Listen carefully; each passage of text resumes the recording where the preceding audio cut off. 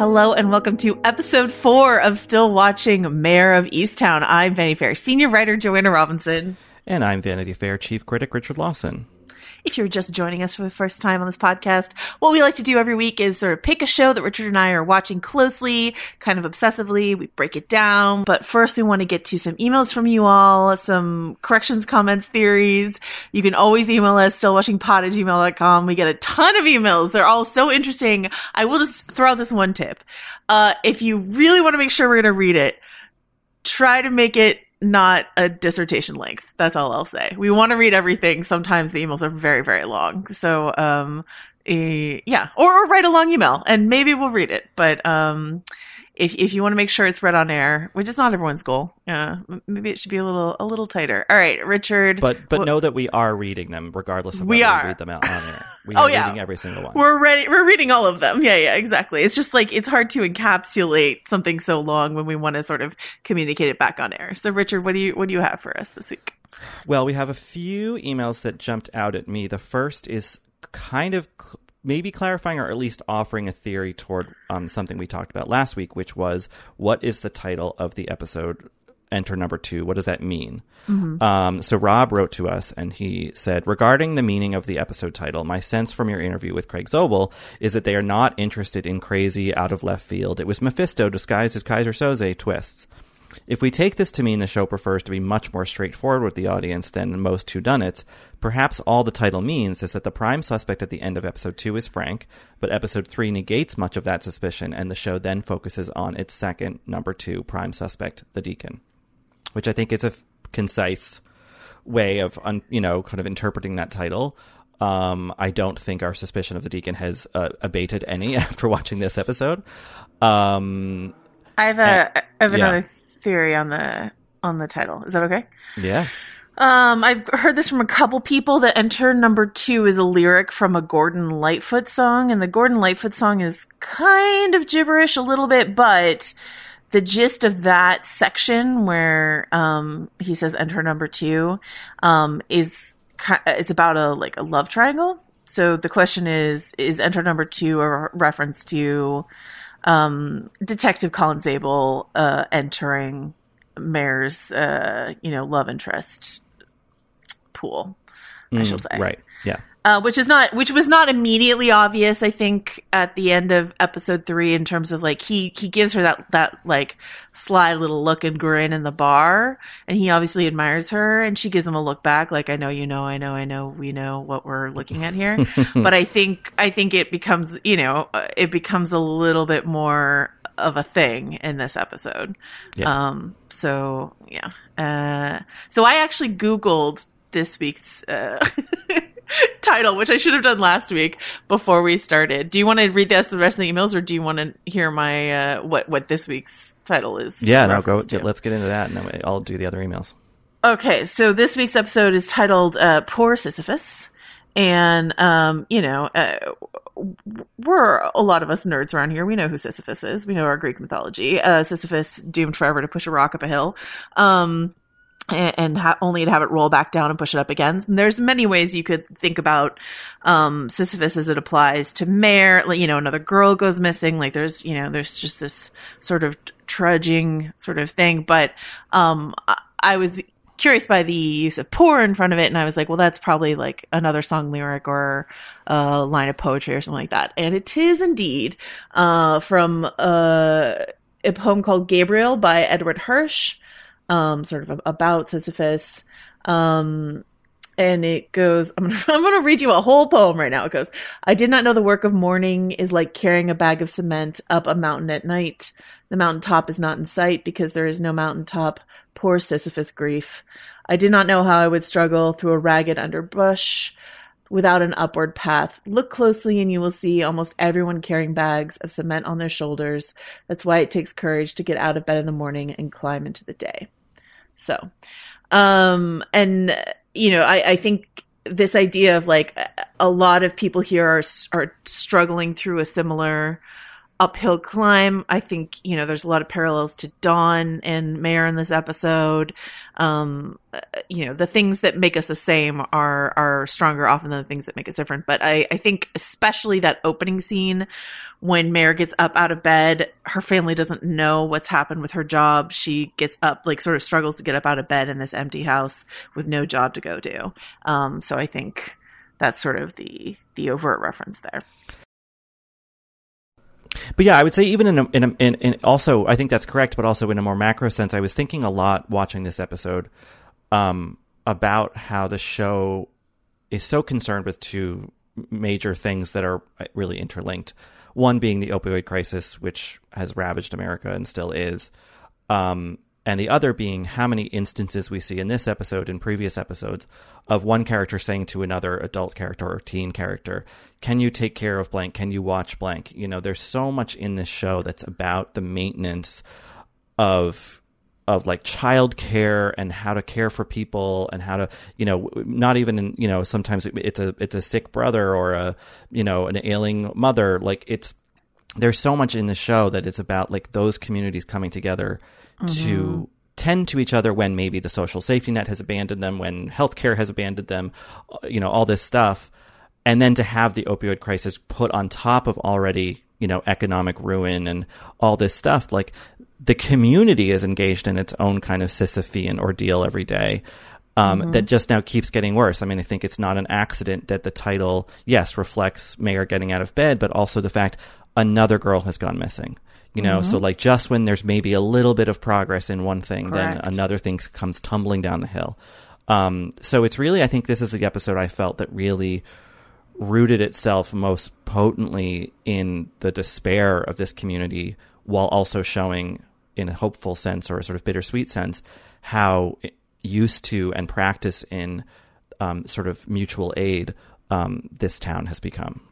Yeah, we talked about tribalism, and I think earlier, and I think that idea of like circling the wagon around like us and ours is important. But I think also exactly what you're saying, this whole like, I think the space that this episode makes for the Beth and Dawn relationship being like Lori and Mare aren't the only like close friends out of this basketball team in this community. We've got Dawn and Beth here, supporting each other, you know, Beth in, you know, trying to help Dawn with her grief around her daughter and watching her grandkid for her and Dawn in, you know, hiding the truth about Beth's brother to sort of spare her in some way.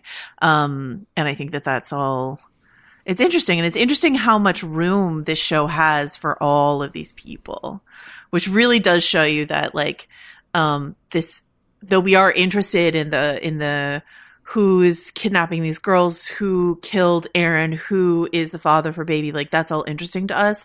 But ultimately this is, I forget if you're the one who said this or if someone else said this to me, but like the most important thing is like, is everyone going to be okay in this town? Do you know what I mean? That's what I'm most concerned about.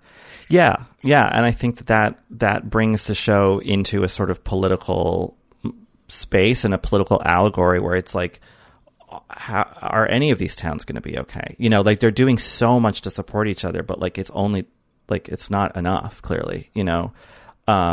And I just think that sort of very sad political dimension, I really think is going to come to bear on whatever the finale of this show is. Some sort of commentary on like what system, not the systems they've put in place in the absence of another system, but like the bigger thing, like why hasn't the country helped them? Why hasn't their government helped them? I don't know. I don't think it's going to get overtly about that, but I think that's definitely baked into the DNA of this show and its specific place and people. Well, sorry, I know we're like sort of wandering into our discussion of the episode, but I think when you think specifically of these girls, like we've got this new girl, Missy, and we've got Aaron, and both of them are on this sort of sex, work website. Missy to support a drug habit that came out of a hip injury, and this is like speaks to the opioid crisis subject you brought up, and then Aaron, because she wants to get ear surgery for her kid, but that's a failure of the healthcare system on both ends. You know what I mean? That these girls, and I'm not trying to like completely villainize sex work. Like sex work, that's a whole different conversation. But I just mean like these girls are doing something that puts them in a vulnerable position, at least through this outlet, because they've got their backs up against the wall about something. Well, no one should feel they have to enter sex work out of desperation. Exactly. Yeah. And I think that's the point it's making. And, I mean, I think if you were to boil it down to those two stories, Erin's and Missy's, if they had like responsible, adequate health care, right, they wouldn't have been in their positions. But we don't know what happened with Erin. That's true. But like, I don't know. I think that there's definitely some social commentary being made, especially in this episode. That's like how Breaking Bad is about the healthcare system. So, yeah. Well, yeah. and actually, we'll get back to the emails, I promise. But talking about the Missy thing and then the reveal at the end of the episode that Katie is alive, made me think that maybe the person abducting them thinks they're doing good and thinks that they're going to isolate them so they can detox. Maybe there's a grim sort of good Samaritan, but doing it in bad ways kind of thing happening. Someone wants to clean up their town, so that kind of shifts focus away from the deacon because this isn't his town. I definitely don't think it's the deacon, but we'll talk about all that. Okay. Yeah. What else we got? All right, back to emails, back to theories. So we have an email from Dave who, in an echo of a lot of other emails we got, is really interested in these Ross brothers or cousins. He writes, Erin's baby is a full-on ginger, a crazy redder-than-red redhead. At the end of the second episode, when it's made known that Erin shared that Dylan isn't the baby daddy but didn't say who it was, I immediately started to scope out who are the redheaded males in her life. And there's one that stands out, her uncle, Billy Ross. There are a couple of shots that catch his facial hair in just the right light to show that it's ginger. That, coupled with his extreme unease since her death, my money is on him as the father of Erin's kid. And then he goes on to ask if there are any other redheads we missed. And I don't know if there are. But I think the focusing on these Ross family members is interesting because we got a lot of emails about both John Ross and Billy Ross. Yeah, I think that Billy Ross, at this moment, knowing that Frank and Dylan are absolutely not the father, and what would be interesting about that paternity test is I wonder if it might reveal, like, because in that case, he's not her uncle, he's her father's cousin, but like might as well be uncle, right? Like that's essentially that relationship. And, that's an incestuous, abusive relationship with an underage girl. I would have to wonder if the paternity test would reveal, that the father of the baby is, a closer genetic match to Erin or something like that. I don't know. Because obviously I'm not a geneticist, but I'm all in on this theory that Billy, who is John's brother and Kenny's cousin, is the father of the baby, but I don't think he's the killer. But within that family, I think you had brought this up earlier, but they did it again in this episode. Yeah. Lori and John's son, Ryan, had that weird moment where he walks out and there's a news broadcast about the 3 gone girls, and he's kind of staring intently, and the parents stare intently back at him, and he asks what they should be doing. And it's just like, why is that scene in there? Yes, maybe it's just showing that these things have effects on everyone in the town, especially maybe kids. But like, I don't know. I feel like there's something else at work in those dynamics. I think what's also true, so we're a little over halfway through the season. I think what's also true in a story like this, though, is that people can act suspicious for other, that there are other secrets and lies being kept in this town, right? So, absolutely. I definitely clocked that scene. It stuck out even more than anything else we've seen from that kid, I think, because there's no other reason for that scene. Because it's not like he's interrupting a conversation that John and Lori are having that feels like somehow important. So, it's a very curious moment. Unless they're just trying to illustrate that, like, being a kid growing up in a community where this is happening, like, that adds to the Sisyphean thing. Because now you have to tend to Ryan and make sure his, like, and kids like him, like, what kind of psychology? I don't know. I mean, I think it could be both, I guess, part of the texture of this sociology, and also maybe like putting him as potentially on the suspect list for whatever reason. So the last email I wanted to read is a theory, but Joanna, it doesn't really have anything to do with the murder. Okay. Well, it sort of does. Okay. So this is from Kyle. And he says, to preface this, and the subject of the email is Richard theory. And it's not about me. I got kind of excited when I opened it. I also got excited it was about you. But, if you want to email me about me, that's fine if you guys want to do it. Anyway, he says, to preface this, I don't believe that Richard is the peeper or the murderer. But I do believe he is in Easttown for ulterior motives that we are not fully aware of yet. Basically, my theory centers on that National Book Award that Richard received for a book whose plot we know nothing about currently. I find it odd that a writer with such prestige would take up an adjunct teaching job at a small college in the middle of nowhere. I think Richard is working on his second National Book Award novel about a small town and a disappeared young woman with no clues over a year later. I think Richard came to town to research the book and the area and then try to reclaim some of his former glory, as many writers do now, with true crime. Kind of like Ethan Hawke's character from that horror movie Sinister. This is something I've been banding about with my partner as we have watched the first 3 episodes, and we both agree there's something going on with Richard. Interestingly, Kyle, who is a producer and writer on the Couch Potatoes podcast, shares that theory with another podcast host, Bobby Finger, who hosts Who Weekly, co-hosts that show. Texted me and some other friends about Mayor of Easttown. He was like, so Richard's definitely there researching a book, right? And I hadn't even thought about that. And then to get Kyle's email, it's a very funny... So it seems like that theory is out there. And I kind of dig it because I think there's something going to go with that character, and the idea that someone is kind of parachuting in to exploit in some senses, or compassionately report on, but maybe there's, that's kind of in the eye of the beholder, this town's plight. I think that would be an interesting dimension to add to that sociology. Yeah, and I think what an instinct, other than our fact of like Guy Pearce can't just be here to like walk around campus and have coffee with Mayor, is like, I think having seen how much Mayor has gone through, I think we're in a defensive crouch around him, right?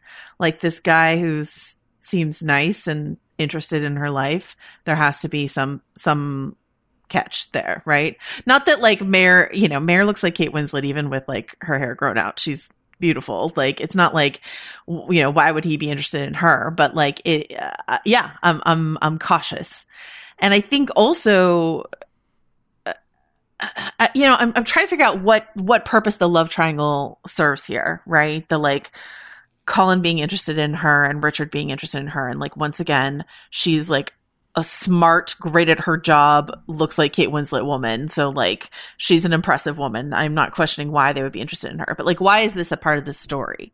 And there's like couple reasons that I can think of. One is this, like that there's some catch with Richard. And I love this theory much more than like he is somehow the murderer, even though they were having sex at the time. And 2, to watch what decision she makes. Is she going to make a self-destructive decision here, or is she going to make a healthy choice for herself here?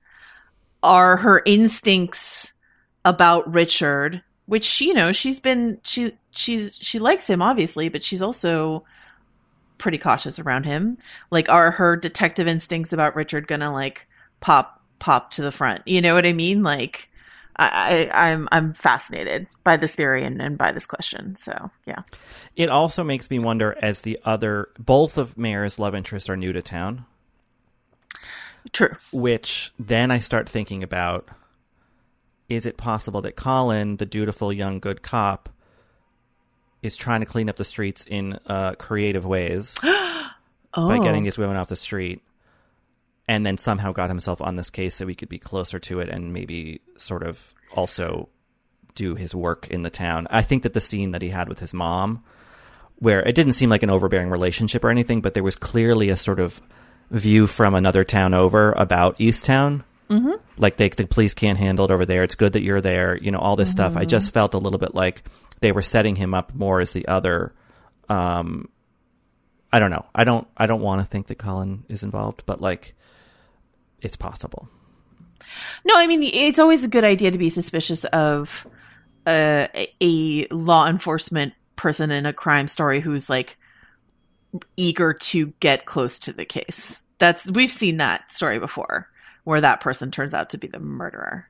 So, sure, I'm happy. You know what? You don't have to twist my arm to keep my eye on Evan Peters. That's fine by me. What else do we have? Well, that was it for my emails, but I think you had singled out some some snippets from things to kind of address briefly. Yeah, we got a correction on the pronunciation of the actress playing Siobhan. The great, we were mispronouncing her name, but I guess it's Angourie Rice. I'm a big fan of her work, so I apologize if I've been butchering her name. We got a question about why Colin and Mare were in the same bar, since like Colin isn't from Easttown, but he was at his 15-year high school, reunion after party. Why we're at the same bar? My guess would be she wasn't in town because she was on her way to plant the heroin, right? So she was, a town, 2 towns over or whatever, and that just happened to be where he was celebrating. Sure, it's a little bit of a coincidence, but this is a TV show, so it's okay. And maybe there aren't that many bars, Yeah, true.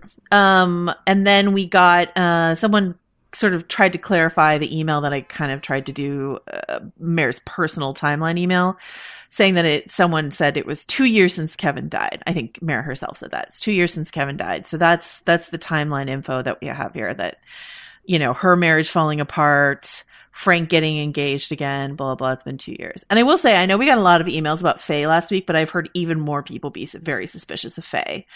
Knowing that Faye, who's Frank's fiance, might, if she suspected Frank and Aaron's relationship wasn't on the up and up, that he wasn't just helping a student of his, that maybe when he was passed out drunk, she went out and did something. So, and speaking of Faye, she's played by Kate Arrington, who, among all of her acting credits, is also married to Michael Shannon. And I didn't realize that there was that celebrity connection, but also I didn't realize that Carrie is played by Kevin Bacon's daughter. Now you say it, I can't stop seeing it in the face. Shoji Bacon. And Kira Sedgwick's daughter, I assume. Yeah. Anyway, so okay. We've got a nice host of New York theater actors, some of whom have glitzy connections. Excellent. So we're going to do things a little bit differently this week. We're going to sort of chunk things out by like storyline and character. Just because this show, as I said, it has space for so many characters, and that just means we hop around a lot. In a way I don't actually find disorienting, now that I feel like I have a firm grip on who all the characters are, but in a way that makes it sort of hard to talk about the episode chronologically. So we're going to talk about it by sort of theme or character. And we're going to start kind of with the big one, which is this, I put it down as Silence of the Lambs guy. But anyway, this guy, some white male, is making dates with women on this website side door, and then kidnapping at least 2 of them. Katie Bailey and Missy Sager are now holed up at, I think it's Benny's Tavern is the location. So what do you think, Richard? What do you think of this new storyline here, or new old storyline? I mean, it's introducing an element that, yes, is reminiscent of Silence of the Lambs, Kiss the Girls, women held in captivity for various nefarious reasons. And I think that maybe you could argue that, this is getting a little cinematic, this is getting a little bit soapy, which is something I've been concerned about the show. And I had heard from a colleague of ours who had watched further episodes that this is when the show did get really soapy, and I was kind of nervous. I didn't find it to be that. I think that, yes, does this kind of thing happen all the time? No, but this kind of thing has happened. People have been found living in people's houses after being missing for decades, So it's not that implausible, and I do think that is when that theory sparked for me, where I was like, how I wouldn't have had any reason to think this beforehand, that like this person thinks they're doing good, maybe. And yes, they're doing it in terrifying, violent ways that like is probably just as harmful as anything else, but I kind of wonder if like the someone thinks they can patch up this town by getting these women who are in a bad way, isolated. So maybe at least so they can, detox. And who would be doing that? It could be a lot of people. I do think, though, with the introduction of this plot line where Katie's alive and Missy is now imprisoned with her, I do think that further separates Erin's death from them. I think that they're maybe somewhat related, but I don't think it's the same person. Yeah, I don't know. I go back and forth on that because there are ways in which I want to say they're not related, and maybe it is just Billy Ross, and maybe maybe given what Craig Zobel, the director of the series, said to us on this podcast last week about like they're not going to just blindside you with a rando as the murderer. It's important to keep an eye on all these characters we've already met. But then you get to, I really like, we're going to talk a little bit more specifically about Mare's detective work later on, but this idea that Hauser, who is this new guy that Colin has to work with, someone whose trunk he took a shit in when they were graduating from police academy, that he's like, no way are these cases connected because Erin is like, kind of a good girl victim. And, if there felt like something very like judgmental in his separation of Katie Bailey and Missy Sager and Erin McMenamin. And I liked that, Mare is like, are they that different? Like, not in a judgmental way towards Erin, but just sort of like, I think this guy has a surface read of who these girls are. And Mare discovering that Erin had a side door account as well. That might just be leading us down, another red herring path. And maybe we do need to keep our eye on the prize of someone closer to home. But, I like I said, I keep flip-flopping on whether or not I think it's more interesting if all three are connected, and maybe what happened with Erin is whoever this guy is tried to take her. And as we've mentioned before, this death seems like an accident almost. Like he was trying to take her at gunpoint and the gun went off in a way that he didn't mean for it to, and she died. Whereas these other kidnappings were more quote unquote, successful. Not a way I like to describe a kidnapping. Do you know what I mean? Is it more interesting narratively if these three are connected or if it's two separate but similar situations? Well, both are interesting. I think that the latter, if it's two separate things, it just kind of maybe further compounds this study of this town and maybe a lot of towns in America that are, basically ripe for kind of predation, but also various other problems that lead to tragedy. And they could still do that if they're the same person or they're linked in some way, What I think was crucial about our brief introduction to Missy was that we got to know her a little bit. She had this sort of, sad story about going to Disney World and realizing that there are places that never get cold, and riding Space Mountain with her sister. Sasha Frolova is the actress who plays Missy. I think she's incredible. That's another, it seems to me, accent that's totally right for the region. So again, the show is doing at least, we're in really, three, imperiled or murdered girls territory. So yes, maybe there is a view of it, that's exploitative and a bit too familiar from tons of other narratives that we've seen in film and TV. But at least this show is doing some of its due diligence in terms of showing these people as people, not just, objects or victims. I was rewatching this episode, having watched it a couple weeks ago, and I was thinking about how much time the show spends on letting us know who Erin was, and I was like, well, Missy really only, and not that this is, obviously she's alive at the end of the episode. It's not the last we'll see of Missy, hopefully, but like, she really only has this scene to establish her as a person with their own internal story, before she gets kidnapped, and I just thought she knocked it out of the park. She just has like a few minutes of monologue to get us inside of her head. And I think that actress really killed it. So yeah.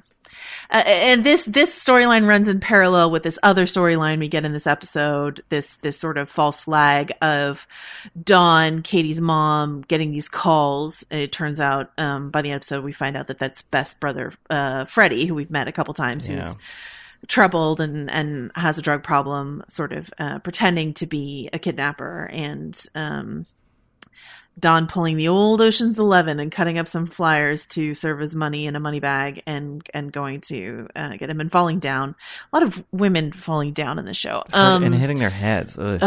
Yeah. I thought this, this could have been frustrating because it is such like a like red herring of a plot line, right? But I just thought it was so good, and I just think that like the show actually cares about Don a lot.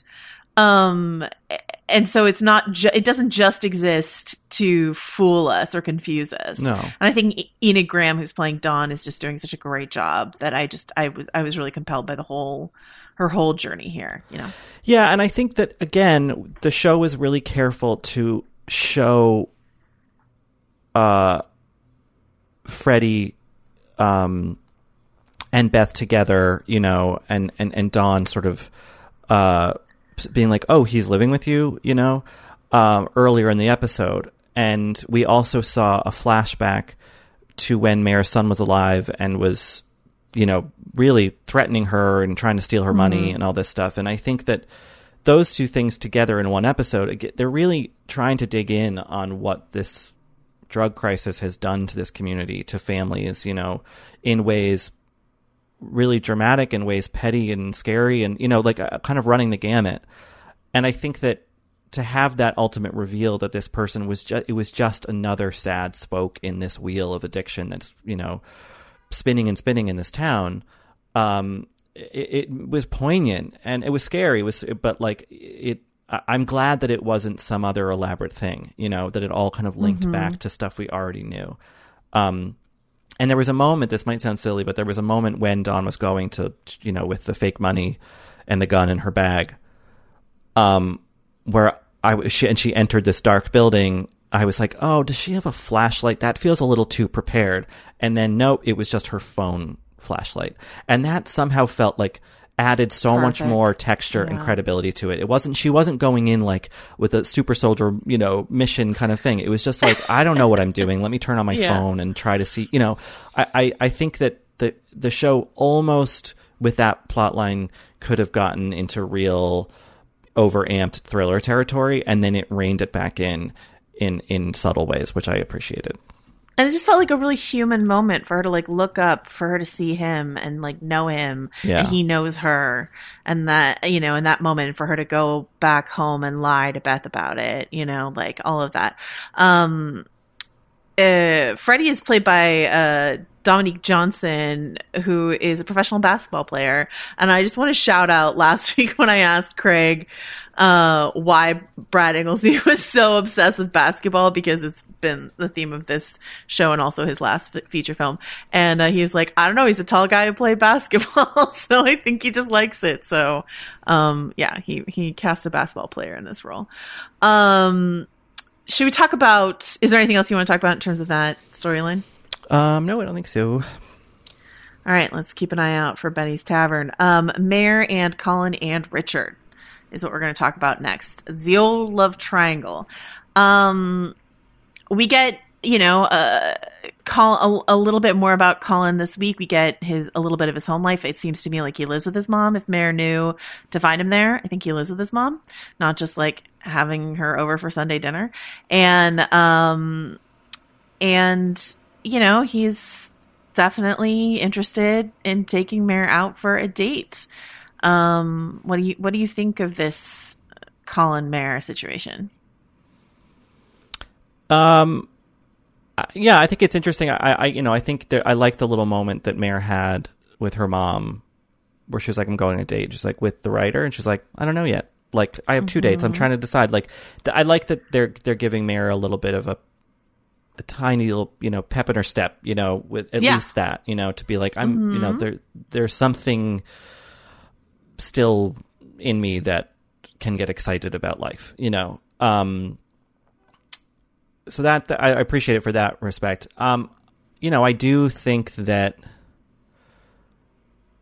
is it in this show's tragic outlook, which I increasingly think is a tragic outlook, that both of these men are kind of using her? I think that's definitely possible. What's your okay? So you think Richard's using her for the book, and Colin's using her because he's the murderer and wants to get close to the case, or he's the abductor, not Aaron's killer. Okay. Maybe he thinks he's doing good. I don't know. I think he's just really dazzled by her. And like this is a thing. So I'm going to call something out here, and I really don't want. I hope if this person's listening, it's not really a call out of them. But I saw someone who listens to this podcast ask a question of like whether or not Mare is likable, which is a question that gets asked a lot of female protagonists on shows, and not really of male protagonists on shows. And like, so we had a conversation about sort of like this use of like likability around female characters, but like then someone chimed in with like, but I like Mare, and I was like, you know what, I like Mare too. She is funny, I think, and she's prickly, and like there's a scene with Laurie where Laurie's like, you've been pushing everyone away in your grief, and you're not allowed to push me away. I'm not going to let you. And Mare is saying like, I never was the life of the party, and you believe that she was never the life of the party, but like you can also believe that she was a little bit more. She was less this before, less prickly before, when she wasn't actively grieving a son that she felt like she let down some way, and when we get that flashback, it's a small difference, but like she doesn't have 4 inches of roots on her wig in the flashback, you know what I mean? And it's like, that's all it takes for Kate Winslet to look so much more like Kate Winslet. And so it's just sort of like, this person we're seeing now in her flannels with her like hair unkempt and stuff like that. Like, this is a woman in the throes of grief and depression, which is something we knew, but like we kind of really know now. And so I just think that like, I like Mare. I think she cares about her family. She cares about her community. I loved watching her do her work with like when she talks to Aaron's friend Jess, and coaxes the truth out of her and all this sort of stuff like that. Like, she's really good at her job. And I'm on team Colin is just dazzled by her. That's what I think. Yeah. And I hope that it didn't sound like I'm implying that like no one would like her just on the merits, No.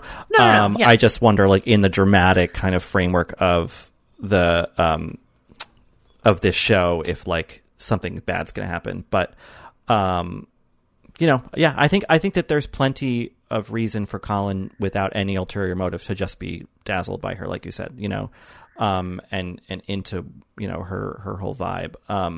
So we'll see. I'm fingers crossed that it's genuine, but I don't know if I trust the show yet.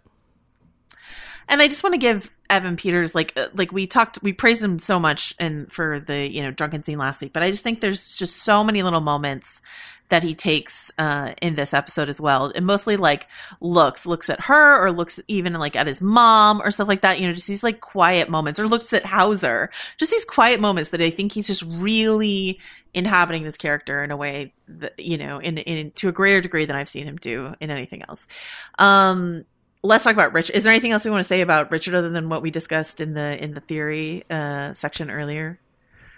No, I mean, him saying, maybe I only had one book in me, put the fear of God in me, to be honest, as a writer with one book under his belt, that wasn't even like, what I, wasn't an attempt to be a great American novel or anything.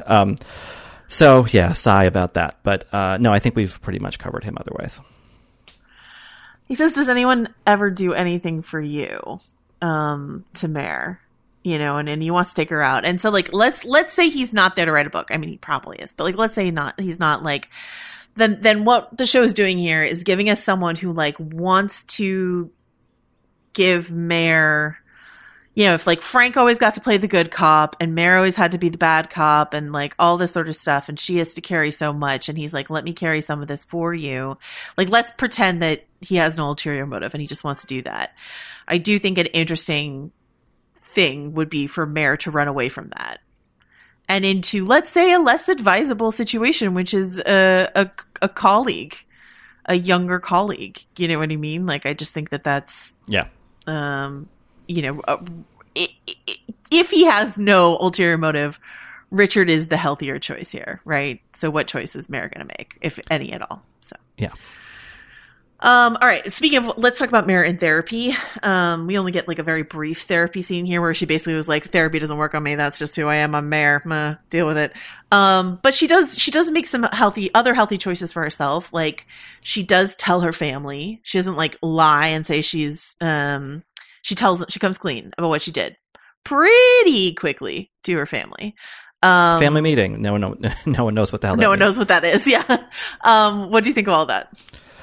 It was in keeping with her character to be sort of forthcoming with, at least with them, I think, about something like that. Like I think her bluntness was credible. And I think that, it was important that Helen was like, you fucking idiot. Like we could have lost him for good.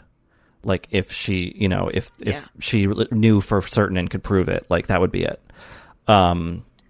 So, I think she was appropriately scolded for that.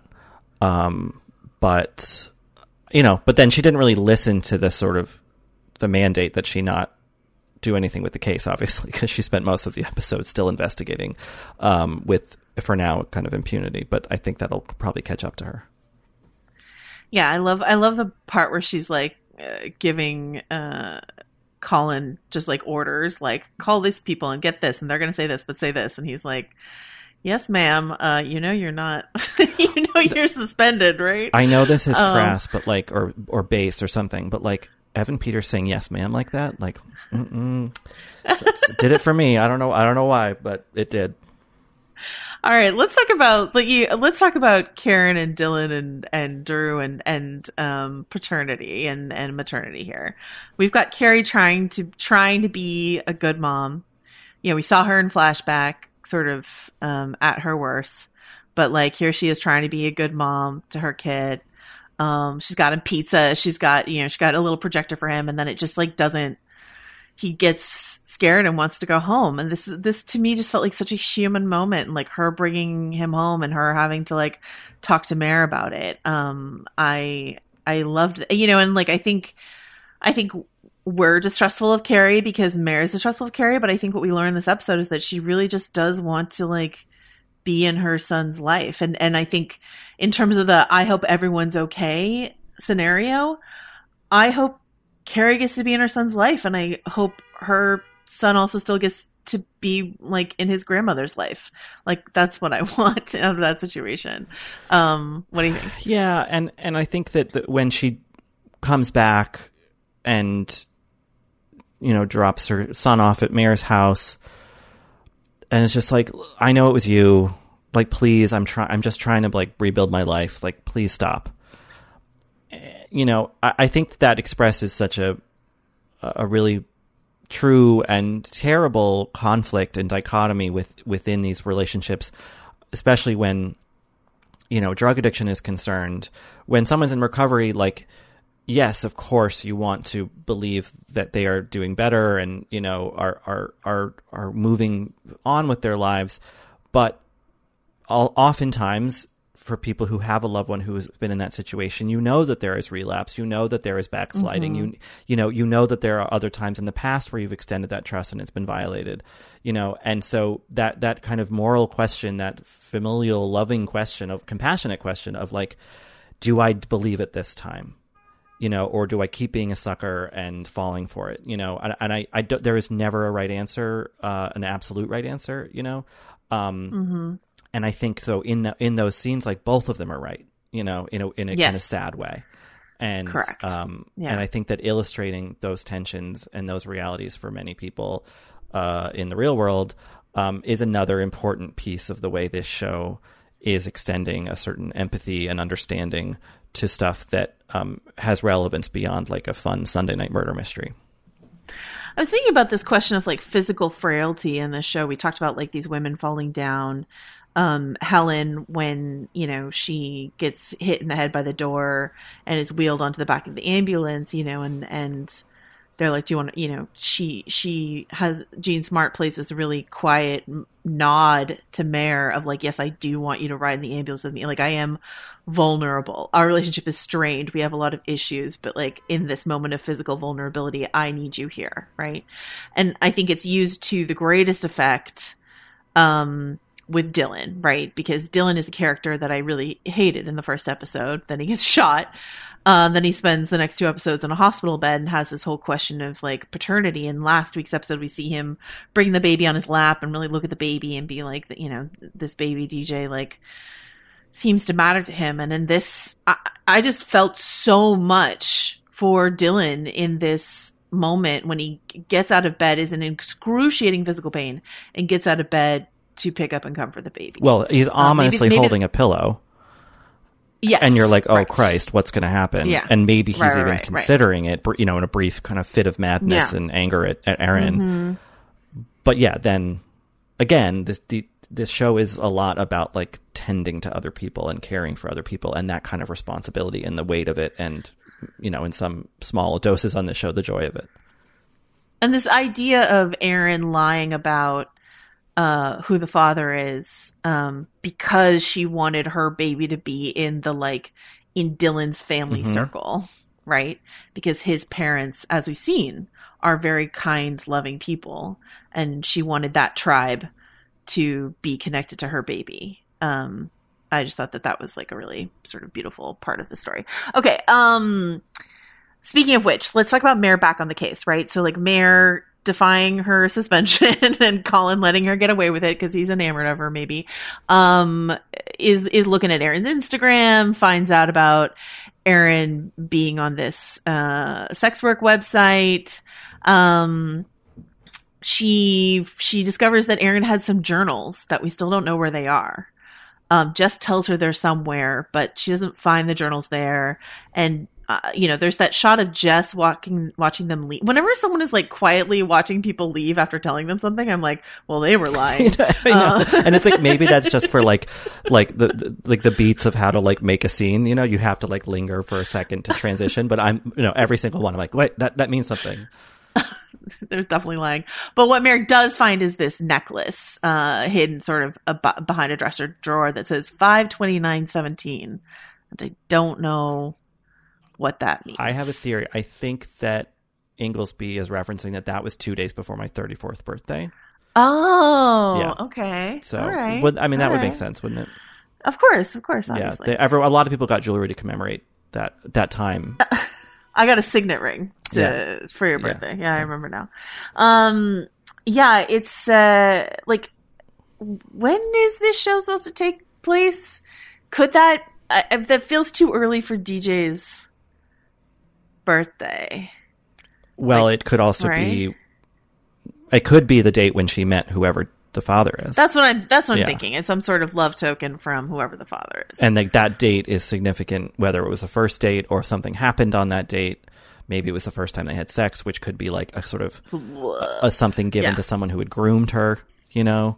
If I'm just assuming that it's her uncle cousin, then like, you know, it's just all of this. So, yeah. But, you know, like we've seen before, Mare is very good at her job. Why do you think she does this thing where she's like, oh, I forgot my phone, and goes back and asks about the journals? Why do you think she hides that from Zabel? Because she lies, says, I forgot my phone, but really she went back because she wanted to ask a question with him not there. Because I think that she still wants to own the case, you know? Mm-hmm. And if she cedes everything to him, then it all has to go through official channels, and her involvement will have to sort of somehow be implied or come to light, you know? Mm-hmm. And so I think if she just does it surreptitiously, it both keeps her at the forefront of the investigation and protects her, I guess. So yeah, I mean, she's going to get in trouble for all this, I would assume. I would also have to assume. Let's talk about the Siobhan of it all. Okay, so this is something that you have been a little like worried about for a couple episodes. How do you feel like the Siobhan relationship as it exists here works for the whole show as a whole? I mean, I do think that the way Becca screamed is exactly the way I would scream if I caught my recent ex making out with someone, granted in their house. But like, I just thought that scream was so funny. I wrote in our notes here, obsessed with her screaming. Yeah, it's just like, I rewound it and watched it again. Because you might be like, oh, that's too much. It's like, no, but I mean, how would a teenager, how would anyone react? It's shocking and horrible and embarrassing and sad. And like, it's just so many things in one. And how else could you express that? But like in a, slasher movie Scream.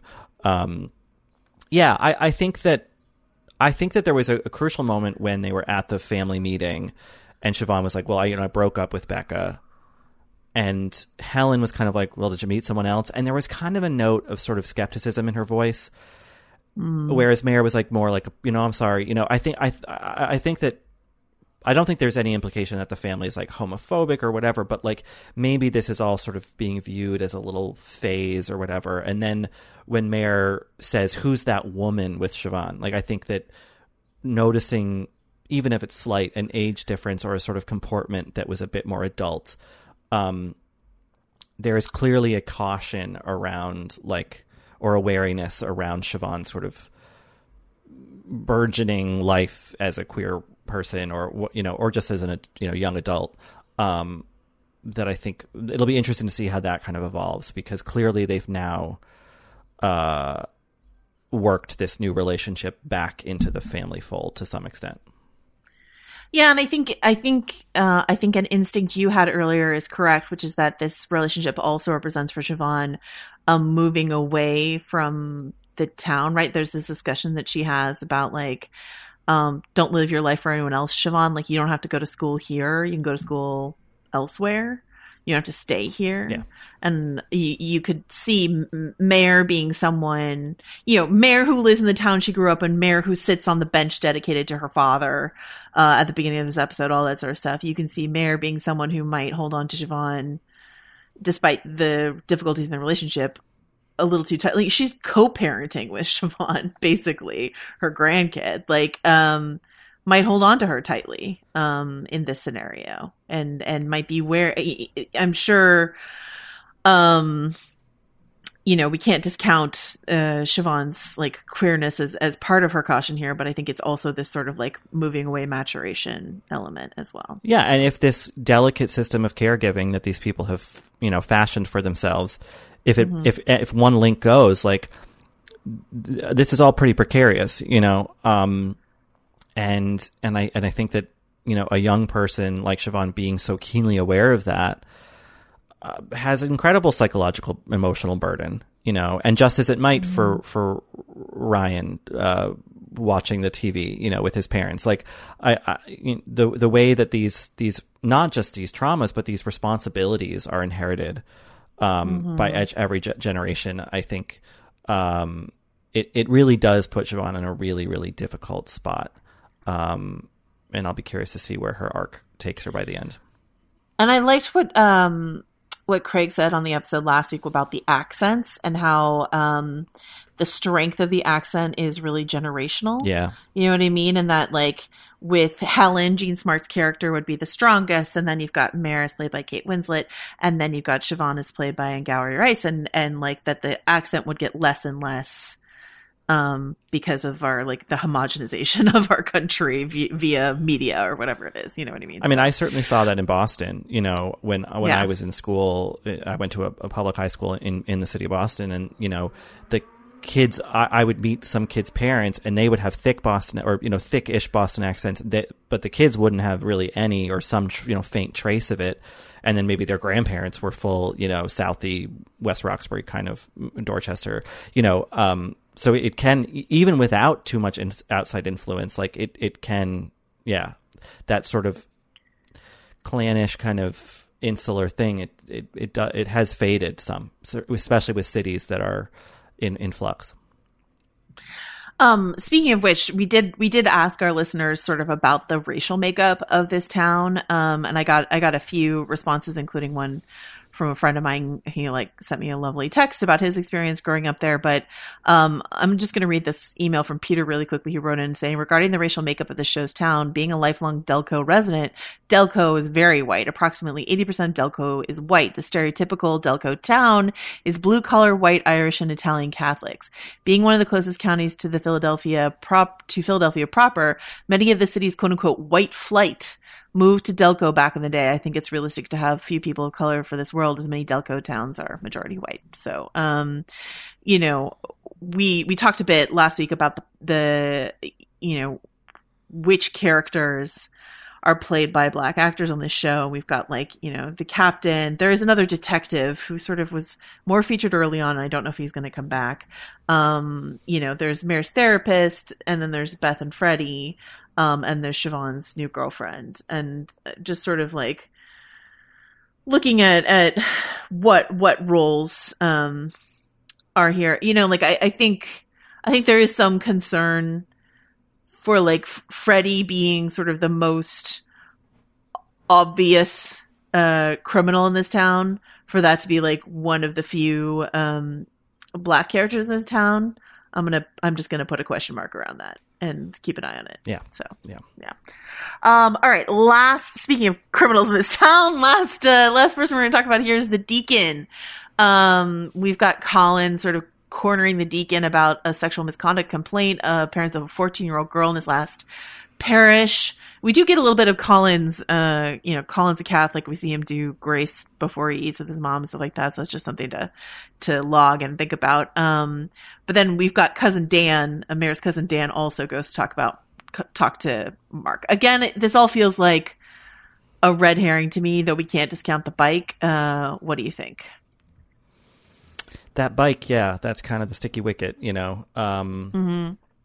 But, like, again, that could just be removing evidence that would lead to suspicion and not confirmation that he did anything.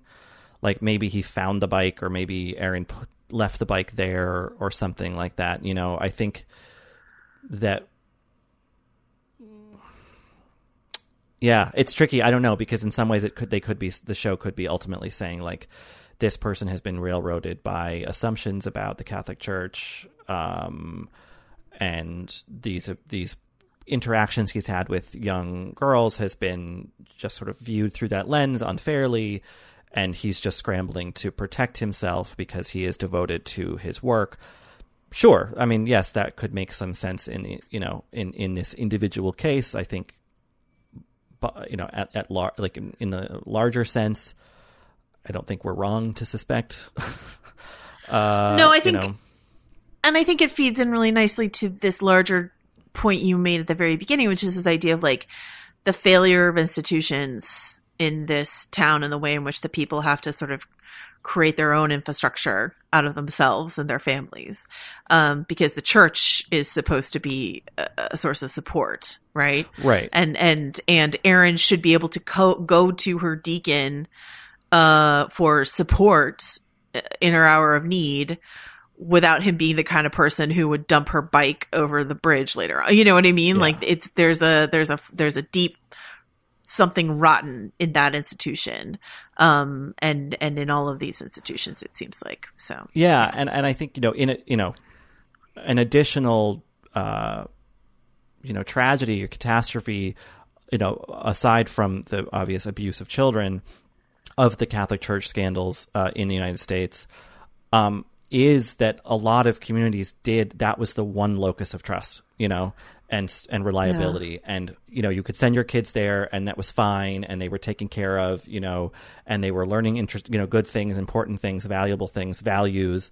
And then to have that sort of last bastion or one of the few remaining things that were community centers and sources of pride and security, to have that so profoundly rotten from the inside, that was devastating, you know. And a lot of people look the other way because they can't lose that thing.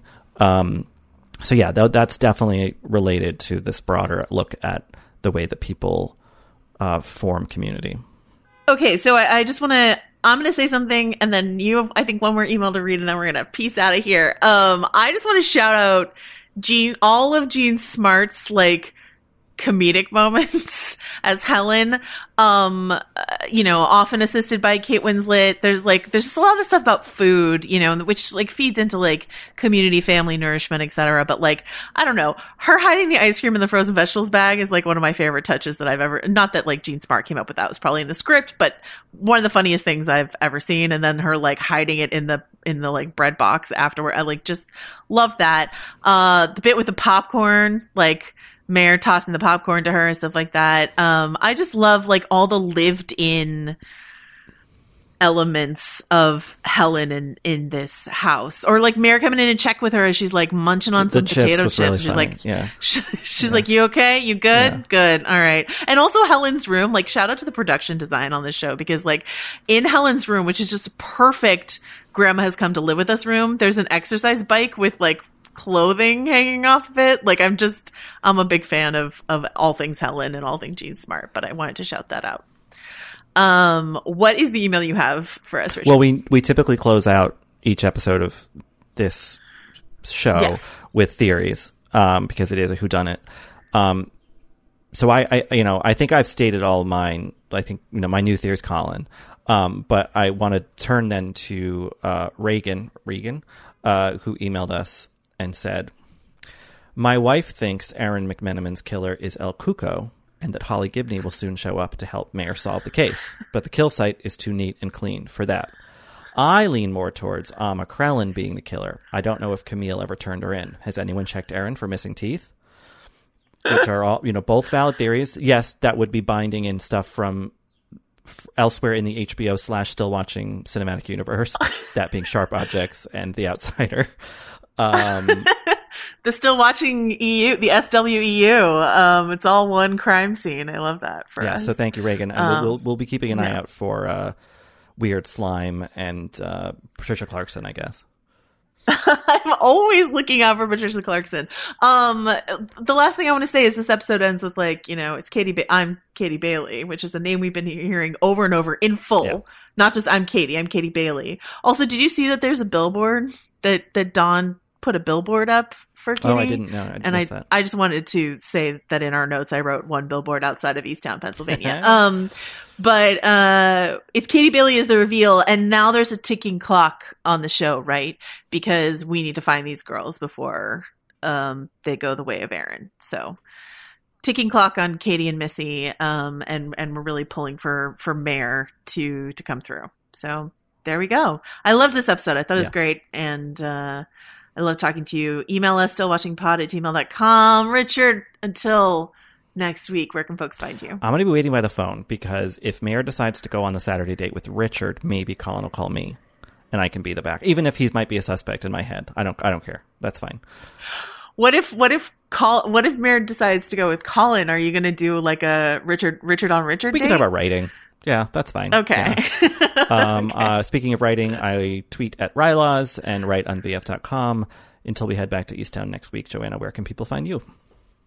Oh, yeah. You can find me on VanityFair.com. You follow me on Twitter at Joe Wrote This. And you can also see me hiding pints of ice cream and various wholesome frozen snacks around the San Francisco Bay Area. You never know. Check a freezer. You never know. If you're in Marin County, if you're in Oakland, just check a freezer.